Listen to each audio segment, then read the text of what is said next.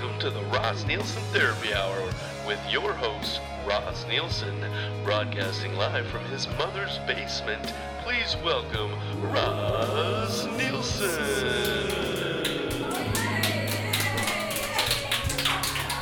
Oh, thank you, everybody. Thanks, Mom, for the clapping and the screaming. Appreciate that.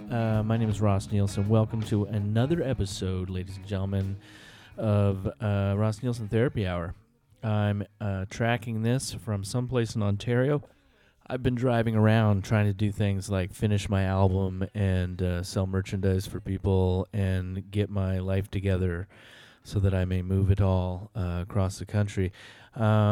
This episode is near and dear to me because of the guest. The guest is none other than Gordie Johnson from Big Sugar fame and, of course, from Grady, wicked band out of Austin, Texas. I have been a Gordie Johnson fan for no less than 20 years. I remember vividly seeing Big Sugar at, I believe it was called The Exchange back then, where what is now Wilson Room in Fredericton, and has been a myriad of other bars. It might have even been the Tap Room then. I can't recall. I feel like it was called The Exchange. And I remember, I feel like it was so packed I had to look in from outside through the window or something. But I remember living on Regent Street with my brother and some buddies at the time, the DeLong brothers and Craig McCarthy, who we called Spud because he was really short but a great basketball player. And I remember seeing the video to Sleep In Late, great song off their first album. And then I remember seeing the video to Ride Like Hell, which is off of the 500 Pounds LP. 500 Pounds surely is one of my Desert Island albums. Certainly that album influenced me as much or more as any other guitar-based album, as much as Live at the Fillmore, as much as Couldn't Stand the Weather, as much as Southern Harmony Musical Companion. It's up there in my Desert Island albums list, folks. It's a great song, a great album, a great collection of songs, both new and old, and was my introduction heavily to Gordie Johnson. So I recall sitting in our living room on Regent Street and someone saying that he was playing at the Exchange that night. So sure enough, we went down. And I was just blown away. Like, I believe he had Big Ben Richardson on the bass, or Big Ben Richards on bass at that point. And just, like, pure power. Just pure power, stylish, great singing, amazing guitar control. And I was stunned afterwards to find out he'd only been really playing guitar for, a handful of years. But he, of course, he was a bass player before that, what have you. But amazing. It just set me on a path, ladies and gentlemen, and I never turned back from that raunchy blues sound I really love still to this day. Gordie, of course, went on to redefine the sound of Canadian rock, the landscape of radio in Canada over the next 10 years was polluted, diseased, infected with Big Sugar airwaves. And thankfully, because it was a great time in Canadian music, a lot of your musically speaking, a lot of my heroes, some of them as they age, they kind of get diluted or they get tame, if you will. And, at some point, Gordie and I talk about this a bit in the interview, he packed up and moved to Texas. He was so fed up with the Canadian music scene. And he started a band called Grady. And holy moly, talk about rip your face off rock and roll. The first album, amazing. The second album is, to me, as important as 500 Pounds. It's just solid grooves, great songwriting, great singing, well recorded, it just drove it home to me. I was like, wow, you don't have to sit back on your haunches when you're an aging rock star. You can actually continue to throat punch well into your late 40s. And I mean, Gordie must be 50 by now. I don't know for sure, but he's definitely 10 or 12 years older than I am. So that's going to put him in the early 50s. So still doing it. Of course, also went on to become a world-class record producer. hit machine with the Trues and Wide Mouth Mason and plays with the Black Crows, produces Government Mule, knows Willie Nelson personally. I mean, what else do you need on your resume when you know Willie Nelson personally? Anyway, I had the opportunity to chat with Gordy. We've known each other for a long time. I've played with him once or twice. We've spoken quite a bit over the years, just in passing. So I took it upon myself to ask if I could interview him last fall when they were in Saskatoon performing. And it was just as I expected. Gordy's very mercurial. He's He doesn't really open up, There's a distance there, a cold distance, but he's a fascinating fella and has had a really interesting life. So I was grateful to have the chance to talk to him, especially considering we chatted at 6 o'clock or so, and he had been doing press literally since 7 in the morning that day, all day long. So he didn't have to come and talk to me for this silly little podcast I'm doing. But he did, and that is a testament to what kind of guy he truly is. So I appreciate that, and I appreciate the help from his team. I want to play this tune off the new album right now, Calling All the Youth. It's more of the same. It's what you expect from Big Sugar, and I don't mean that in a negative way. It is what you want from Big Sugar. It's reggae, dancehall beats, it's rock and roll riffs, it's catchy, hooky choruses that you want to sing all night. This tune is called Universal Vampire, and I just love the outro to this tune. It's a real heavy riff. It's classic Gordy. So let's have a listen to this, and we'll come back in just a sec.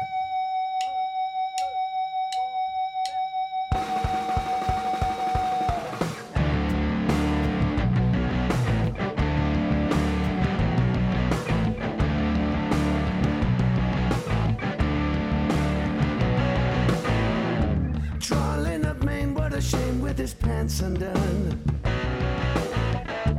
Born in the suburbs, delivered in Babylon. He talks a good game, but don't ask if he's trying. He only gets hassled for smoking, not dying. God is the freedom train. God is the freedom train.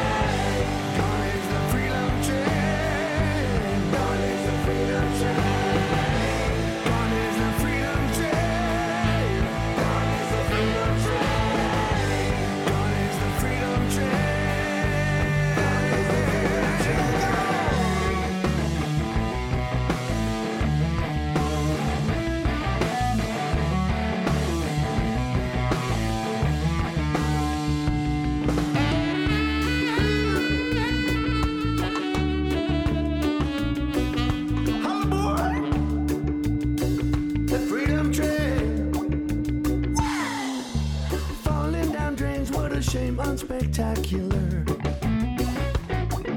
They call them the cops, but they come on like Dracula. They're rending his bones and they stole his credentials. Manufacture the lot into boxes of pencils. Pencils! God is the freedom train. God is the freedom train. God is the freedom train. Freedom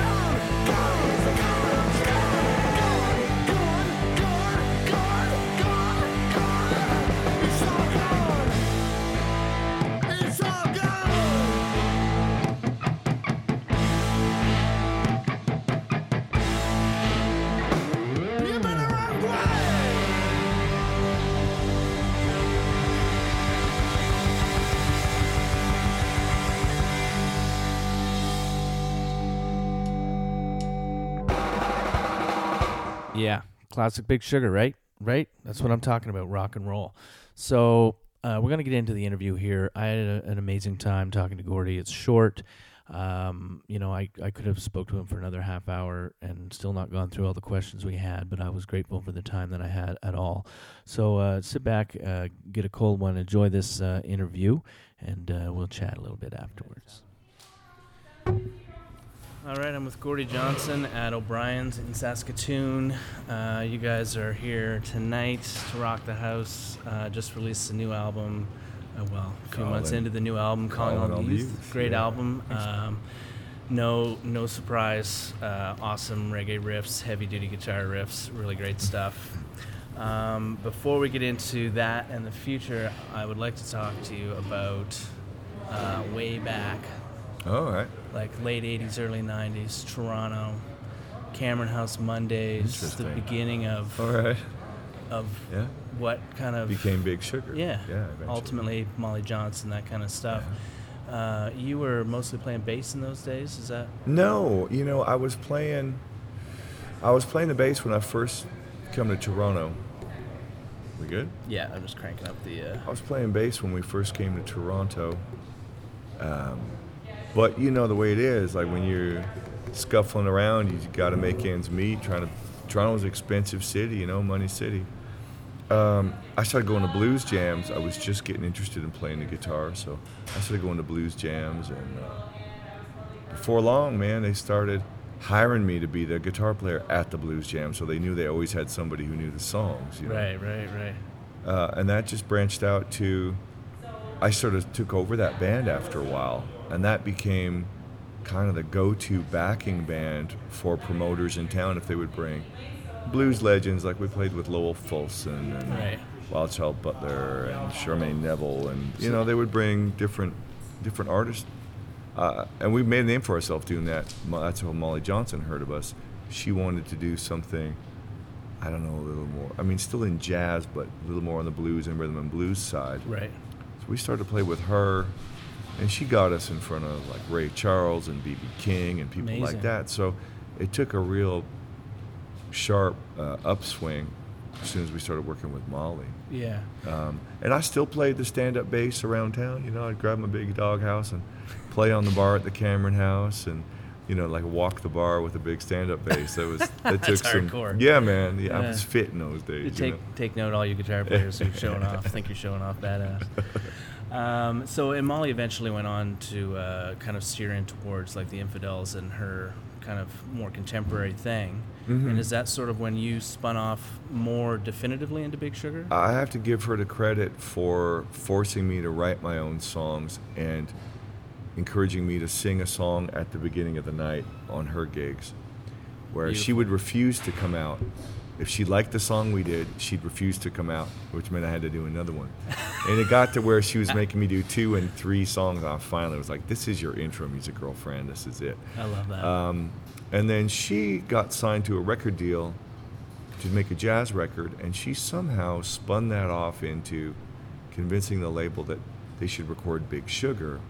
And we had our own songs. She would be a guest on the record, right, and then just let us run with the ball. So now, really, Molly is... Is that the album that actually preceded Big Sugar?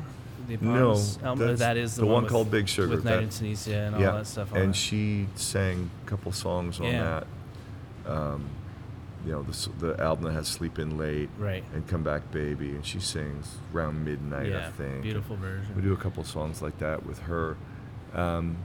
But yeah, I really have to give her the credit, because it was her record deal to take or leave, and she kind of pushed us into it and said, no, go run with that. I got other things I'm doing. I don't need this. So. To me, that, that's so generous, and maybe I have fond memories of being in London, Ontario around 92 or so, and I knew a lot of folks who played in Toronto, and the scene was so... it seemed so friendly, and maybe that's just an outsider looking in. But there was a lot of killer bands, the Bourbons, which I know you guys you had a long relationship with as well. Yeah. Were cooking, and so many good kind of up-and-coming bands. The scene seemed really generous. Is that the case, or is that an outsider looking in kind of? I don't know if I call it generous. Like Toronto was infamously cliquey. Like you had to know somebody and sort of be accepted before they let you in. But I got in pretty quick with Prove a lot yourself. of older guys because I was, as young as I was, I had a deep appreciation for roots music, and I knew a lot more than some guys quite a bit my senior. Right. So, I was playing with people like Gene Taylor and Hawk Yeah. Walsh and, a lot of really deep cats, Morgan Davis, Yeah, my hero. Colin Linden, people like that, Yeah. the Sloth Band, the Whiteley Brothers, so I Doc- got in Doc with, McClain. yeah, I got in with a bunch of really, really deep cats really quick for being as young as I was, and also learned up a whole bunch of what I Right. didn't know. So really, I can credit them with being very generous with their time. But to me, you had to really Had be to have good it to together. get in there. Yeah, to that makes begin. sense, I guess. And do you think the scene? Maybe it's unknown to you, but do you think the scene is similar to that now, or is it God, totally different? Man, it's a totally different thing, Yeah. I'm going to say. Toronto remains an incredibly vibrant and it's a great place to be a creative person. Right. And you see lots of people doing daring things with original music in Toronto. In all genres, I'm seeing young people playing steel guitars and having country music nights in, hipster bars around and bands with 18 people with all their friends in the band. I mean, like, you know what? I applaud that because it seemed for a while that Toronto was becoming just an industry city, and seeing it bounce back where people just can't help it. They got to create things, they got to Yeah. create and do unique stuff. So Yeah. I still find it inspiring. It's just not the same in terms of the kinds of music people are playing. In my era, we were playing jazz and blues and ska and rocksteady and all these different things, dancehall, reggae. Those were the flavors on the street. Right. Which I don't think it's not that way so much. Right. And I guess that's the nature of a scene. It ebbs and flows. And, Yeah, of course. And kind of gets into what it does. So those days, I'm, again, an outsider looking in. Those days strike me as the beginning of the end of the fat days of the record companies. Maybe yeah. there was another decade in there of the heavy hitting. The 90s were a very good time to be. It was really the last decade to Right. be a Canadian band, where we had a love affair going with our own artists in our own industry. We played our own videos. Radio supported Canadian bands. Yeah. Promoters supported Canadian bands. Fans ate it up all Yeah. over Canada.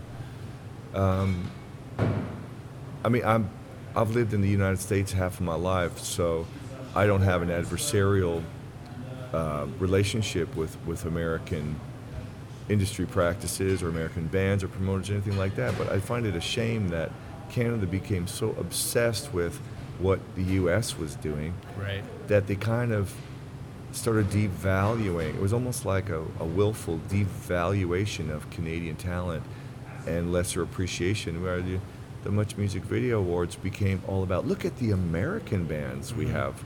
Look at all the big stars that we have. Yeah. As opposed to we had our own stars for a while.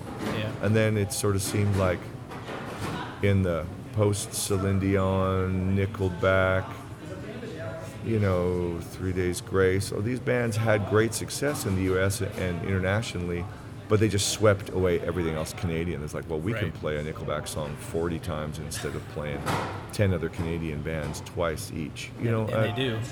And, not a slight against 3 Days Grace and Nickelback and bands like that. I mean, hey, man, good for them. And Yeah. they work hard. They deserve everything they got.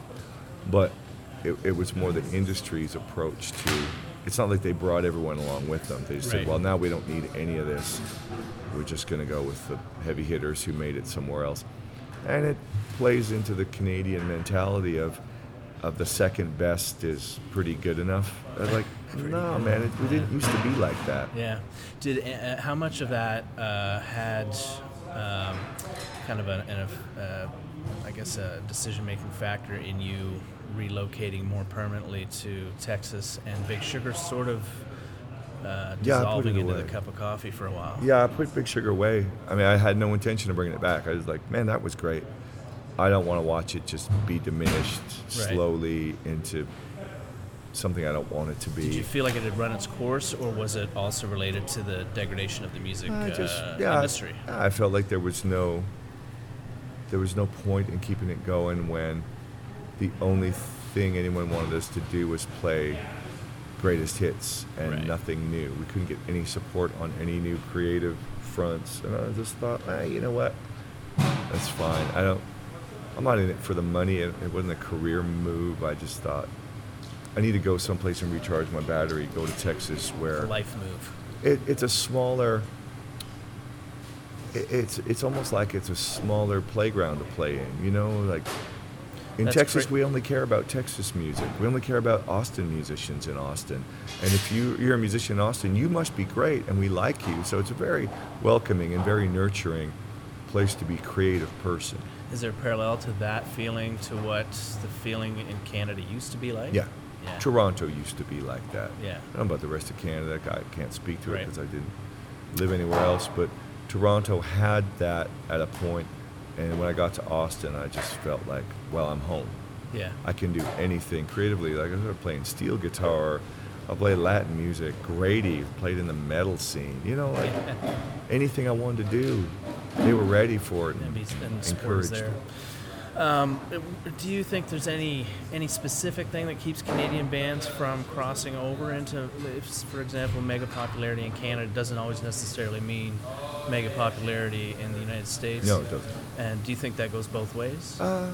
Is it easier for U.S. bands to become? Absolutely. Yeah. Yeah, it's way easier for U.S. bands to get, because still the people in the industry are still impressed with that. Right, You right. come from somewhere else, especially America.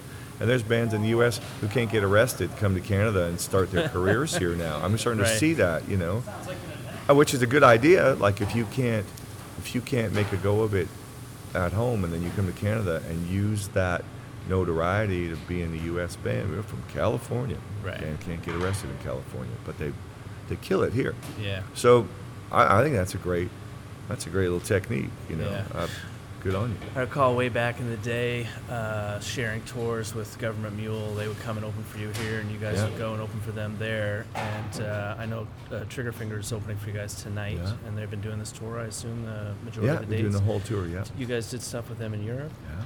And is that a conscious game plan, or is this just like, hey, absolutely. these are buddies of mine, we like each other's bands, we want to tour together, it's fun? No, Or it's- it's a business model as well. Yeah, absolutely. I Yeah. mean, for them to just come here and play a bunch of clubs and hope for the best, you know, there's such a good band. I think if we bring them out and put them in front of lots of people every night, they'll come back and play in front of lots of people Absolutely, every night. yeah. And the same's been true for us over in Europe. We played 2 shows with them, and we came back immediately and played a dozen shows with them. Yeah. Like we keep that going. So what if Big Sugar had run its course, you cruised down to the warm lands, doing your thing, Grady, producing lots of stuff, what prompted you to come back to Canada with Big Sugar? Well, it wasn't that I came back to Canada with it. We just came back to feeling it. Came back live, yeah. I had run into some friends on the road. I'd run into Widemouth Mason, or run into the Trews, or run into Nickelback, or Ian Thornley. Anybody I'd run into from back in the days, they would always, be like, "Oh, dude, When if you- I had my way, oh, dude, don't you miss singing Digging a Hole? You don't miss it?" I'm like, well, yeah, it's Sure you cool. do. It's all right. I'm doing other stuff though. Yeah. wasn't thinking about it. They're like, "Oh, you got to get up on stage and do a song with us." Oh, okay. So I'd get up and they would do a Big Sugar song, and the crowd went course. mental. Yeah. I had no idea people remembered it. So Come on. I wasn't here. I didn't know. I mean, people had moved on to other bands and other stuff, and so I wasn't thinking about that. I sat in with people a couple times and went, okay, well. It never occurred to you that Big Sugar has made their foothold in the legendary bands of Canada? Because I don't look at it that way, man. I'm not looking at who's a legendary band in Canada. Sure. I just look at music and the bands that I dig, so I don't really care if they're Canadian or American or British or whatever. Yeah.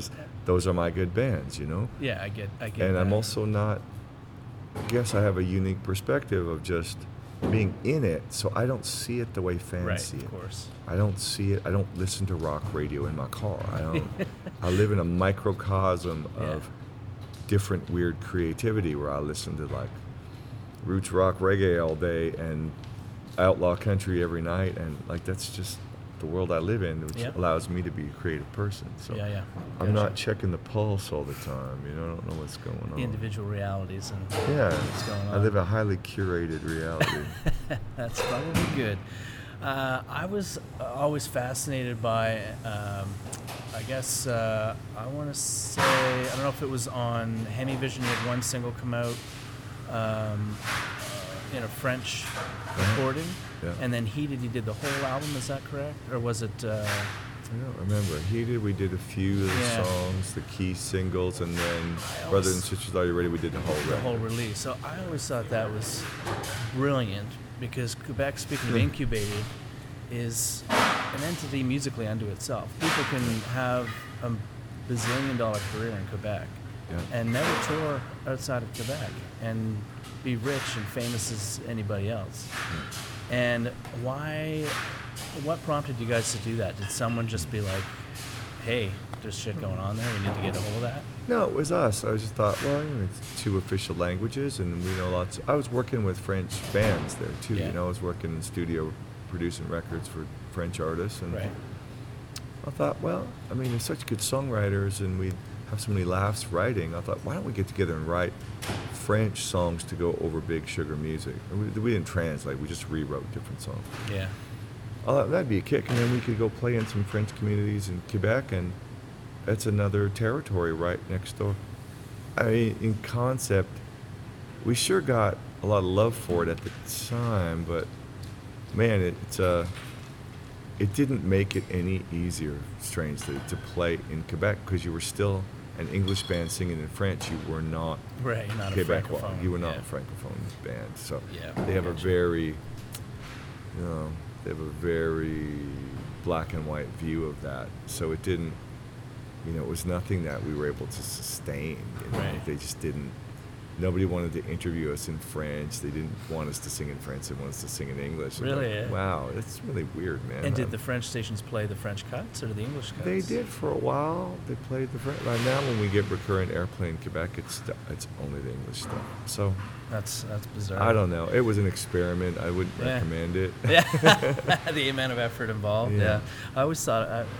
I'm disappointed to hear it was not as successful in my mind. I was like, that's amazing. That's so smart. I'm proud of it, but Yeah. it didn't. It's Yeah. those things seem there's still a chasm between those two cultures in Canada. Yeah.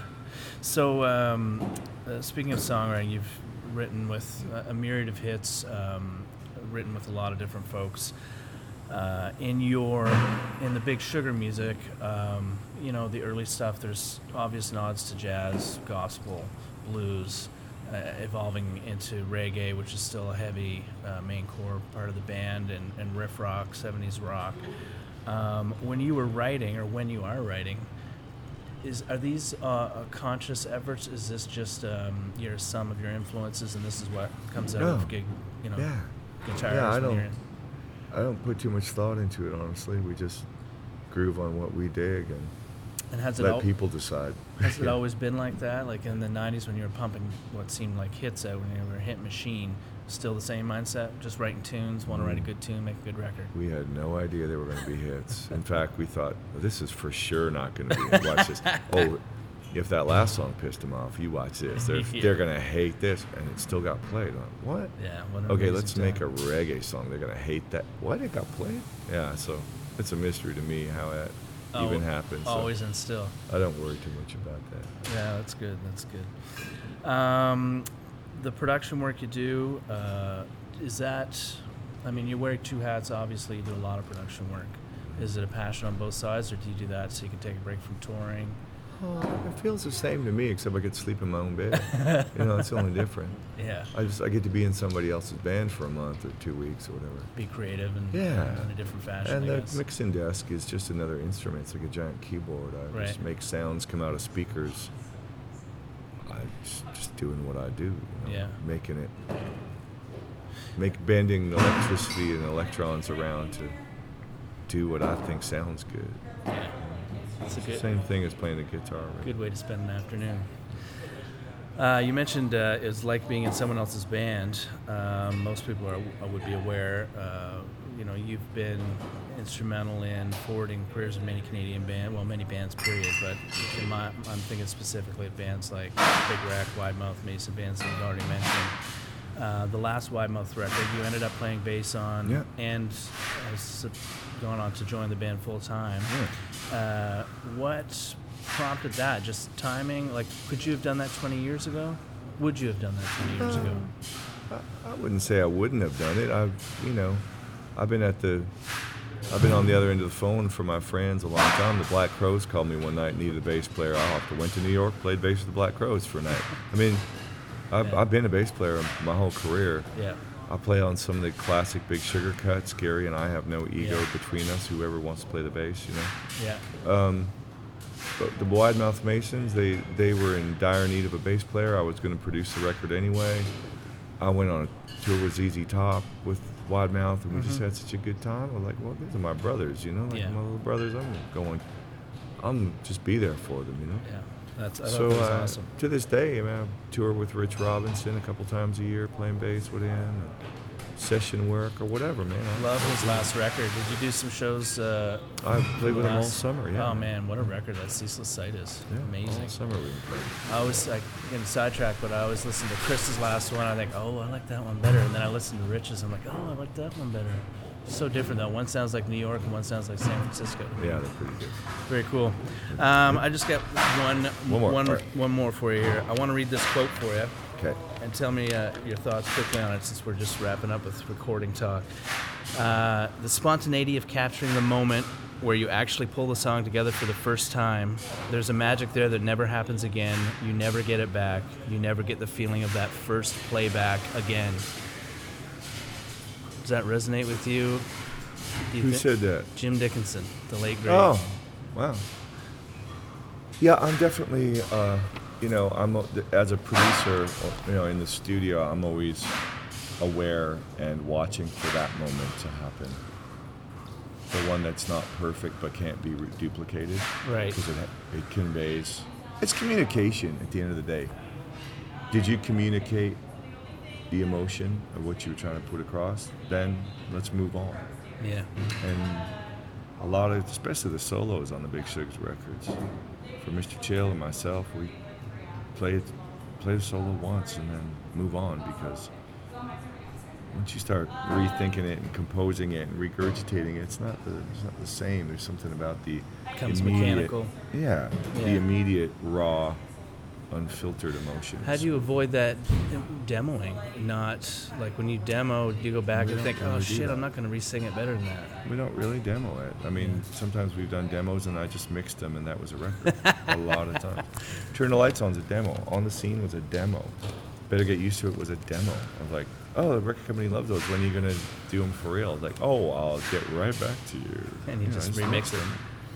Amazing. Mix it and out the door they went. Avoiding demoitis that way. Oh, yeah. I try to make the demos in my mind. I work it all out in my mind first before I walk into a studio. I don't like to experiment in the studio. I like to experiment in my mind and think of concepts of how things will sound and how to make them sound that way. And then I go to the studio to execute those dreams, But it's a lot cheaper to have the dreams at home. Amazing. Listen, thanks for your time, man. I appreciate it. Good to see you, man. Good, man. I'll see you at the show. Yeah, man. Have a good one. There it is. I don't know. Did we get anything there? Did we scratch the surface of Gordy? For me, it's a thrill to be able to talk to somebody who's been a major influence on me my whole life. It's a really to be able to have this kind of charmed life that I've lived the past decade or so, where I've come in contact with so many people who've been a big influence. It's truly been wonderful, and Gordy's been real gracious over the years, and it's been cool to kind of get a little feedback every now and again from him and try and figure out how to do these things better that he's been doing for so long. But, I realized listening back to that interview, it was hard for me not to fanboy out a little bit and sound, giddy, because, he's one of my heroes. What am I going to do? Not sound like I'm amazed to be there and chatting with him, and, that he's taking the time to speak to me like a normal human. It is quite bizarre. But I think we had a good chat ultimately, and towards the end, I think we kind of got into some good stuff. Unfortunately, we were time constrained, and that just kind of put the kibosh to it. But that's how it goes sometimes. Sometimes a little bit is better than not at all. So again, thanks to Mr. Johnson and his team for allowing the interview, and I hope that you enjoyed it. I hope you got some insight somehow into some deeper part of the world, deeper part of the universe. I hope that there was connection there for you, and there certainly was for me. I'm going to go out on today's program. I got to play something off 500 Pounds. On the way out here today, and I got to play, there's an old blues number called Wild Ox Moan, a fantastic version of this song on that album. Please do, if you're not familiar with Gordy, you've been living under a rock or something, check out the Big Sugar catalog, the Grady catalog, amazing stuff, and just a superb career that he has had and continues to have. I know today's episode's a little short, but sometimes it's about the content quality and not the length of therein. So I hope you still get what you can from it. And thanks for tuning in at all. I appreciate it. This is a fledgling podcast. We're still working stuff out, figuring out how to do this. I appreciate people listening. We had a good bump in numbers on number 2 with John C. Stubblefield. So please, if you haven't heard that earlier stuff, go back and check it out. There's some fun stuff there. And we'll continue to bring you a monthly episode until we can get a bigger stockpile to give you more. I just got to say I appreciate you taking any time at all to listen to my little yammerings about the world and trying to figure out how to do whatever it is that I'm doing in this world. So, ladies and gentlemen, thank you. This is Ross Nielsen. This has been another episode of Ross Nielsen Therapy Hour. Today's guest was Gordy Johnson from Big Sugar, and we're going to end on one of his tunes off an album called 500 Pounds. This is called Wild Ox Moan. Thanks for tuning in, peeps. Stay good. We'll see you next month. Well, I want you to come on in here, woman.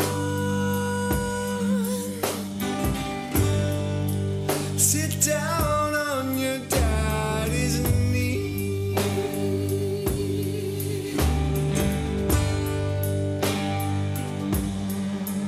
I've got something I want to tell you, woman. You know it's worrying me.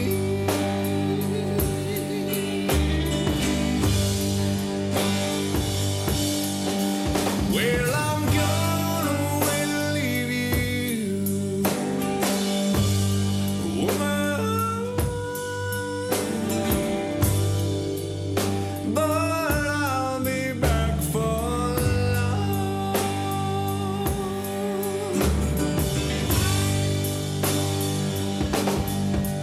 Well, I'm gonna wait and leave you, woman.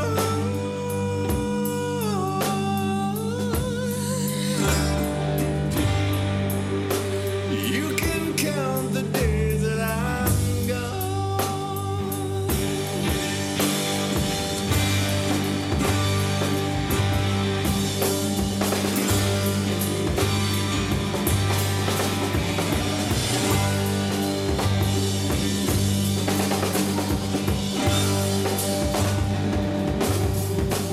Well, I'm going down to Texas, woman.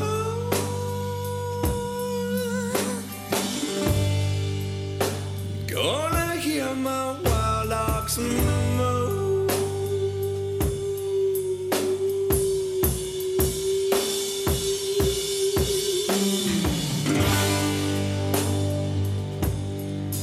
Well, I'm going out to find him, woman. And I'm bound to drive him on home.